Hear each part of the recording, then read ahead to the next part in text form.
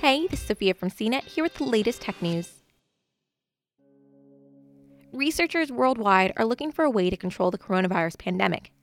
One key factor we'll need in stopping the spread of the disease is reliably identifying who has or previously had COVID-19. This data will help us reopen the country safely and will possibly indicate which areas have herd immunity. As countries like the US face coronavirus testing shortages, a lot of people are depending on matching their symptoms to the list of officially recognized symptoms of COVID-19 to determine whether or not they have the disease and should try to get a test.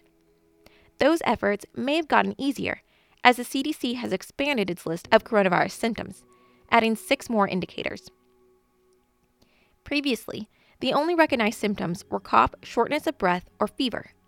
Now, the CDC says you may have contracted the coronavirus if you have either cough or shortness of breath, or you may have the coronavirus if you are suffering from 2 of the following symptoms: fever, chills, repeated shaking with chills, muscle pain, headache, sore throat, or new loss of taste or smell.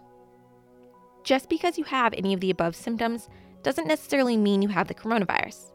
Remember, these are also symptoms of many other health issues, including the flu. The CDC also states that this list is not all-inclusive, so if you feel ill, call your healthcare provider. With these additions, the CDC confirms what anecdotal evidence has shown. Coronavirus patients have previously reported losing their sense of smell or having a scratchy throat. But the CDC has good reason for not listing every anecdotal symptom as an officially recognized marker of the disease. Mario Ramirez, the former acting director of the Office of Pandemics and Emerging Threats under President Barack Obama, told the Washington Post that there are trade-offs between listing too many and too little symptoms. He says that you don't want to list 20 or more symptoms, especially if half the population has those symptoms, because you're trying to balance targeting the right people to come in for testing, so the symptoms listed have to be specific.